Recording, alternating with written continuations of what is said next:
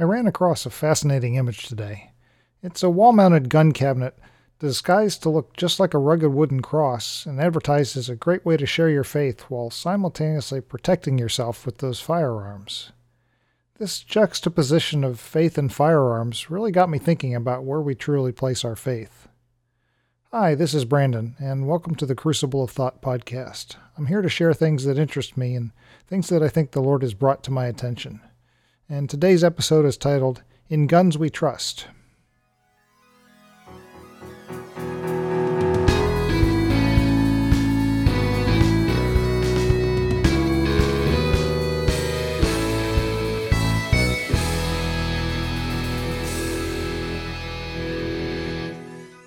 Let's start by saying that I support the Second Amendment rights in our Constitution. If you want to own guns, fine, as long as you know how to use them safely and legally.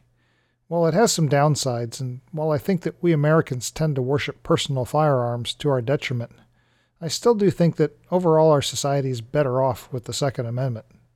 But where do we place our faith? I recently read the book Jesus and John Wayne. To say the least, it's a highly controversial book, and it has certainly angered a lot of evangelicals, at the same time as it's validated the concerns of many other Christians.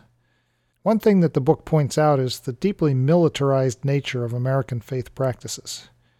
I think there are both good sides and bad sides to the book, but if nothing else, it was deeply educational, as I'd expect for being written by a trained historian. At any rate, one of the reviews of the book included this sentence: "If they take our guns, we won't be able to worship God." That's an intriguing viewpoint. I could spend some time discussing the extremism language which has fully infused American politics, but I'd just be repeating what I already wrote in The Language of Division, so I just refer you back to that post instead. But I don't think the alarmist nature of that "if they take our guns" statement is really relevant to my thoughts at the moment. Instead, I'd like to focus here on three things: where we Christians place our trust, our expectations regarding the advancing of the kingdom of heaven, and the meaning of witnessing. First is the idea that we somehow have control over our fate or our future. It seems like there's a Christianity on my own terms thing that's going on in the American church's psyche.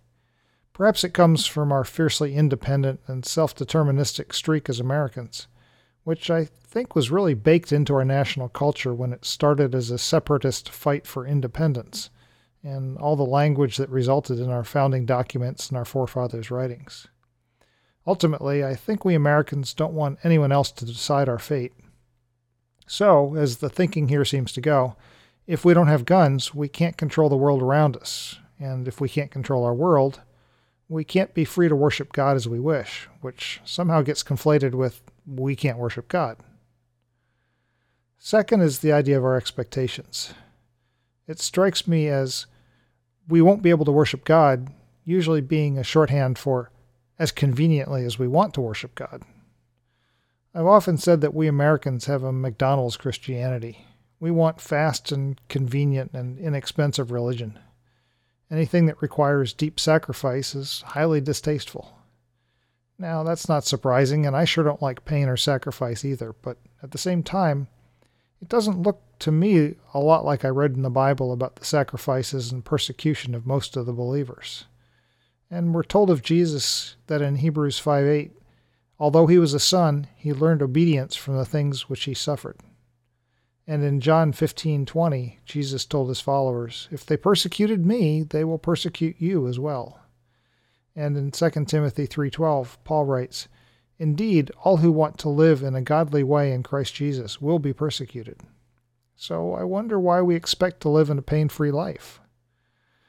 In fact, it's particularly striking to me how we American Christians routinely celebrate those persecuted Christians in communist or Islamic nations for their faith and determination, and we praise their dramatic faith and even say that their faith is stronger than most because of the struggles that they must endure.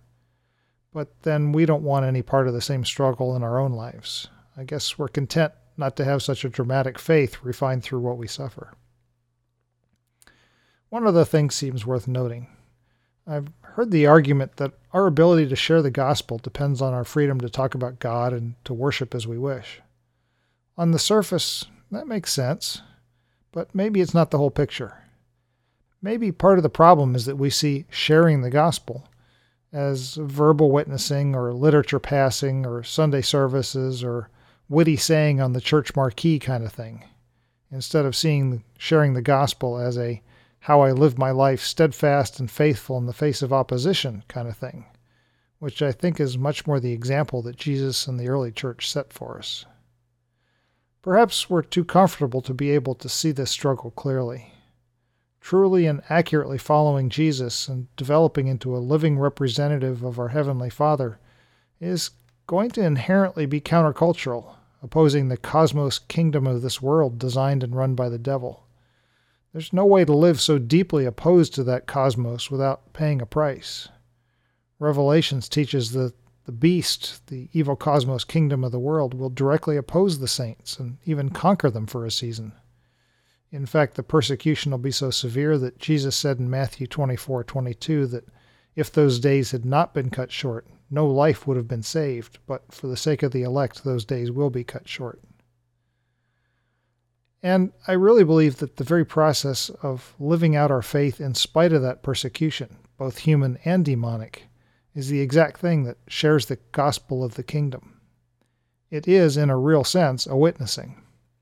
It's not about a gospel of salvation, either salvation from hell or salvation from pain and suffering in this life. Instead, just as we wonder in amazement at the faith of those folks in some hellish countries across the oceans, others will see our lives standing in confident opposition to our foes, even resisting to the point of death if necessary. And that will be sharing the gospel in a totally undeniable way. It's the very thing that will make men ask, "Tell me the reason for this hope that's within you," from 1 Peter 3:15, and actually care about the answer, because they'll also be desperate for that same kind of hope. So I personally won't be buying that cross-shaped hidden gun cabinet for my wall, and I won't be trusting in any human weapons to protect my rights or abilities to witness. Because at some very real level, I think that defending myself that way is a far less trustworthy way of protecting my ability to worship in a way that shares the gospel and brings life to the lost than what the Bible teaches about living a quiet life at peace with men, witnessing and worshiping by serving God, and standing firm in the midst of whatever He allows to come my way. Thanks for joining me on this journey, and we'll talk again soon.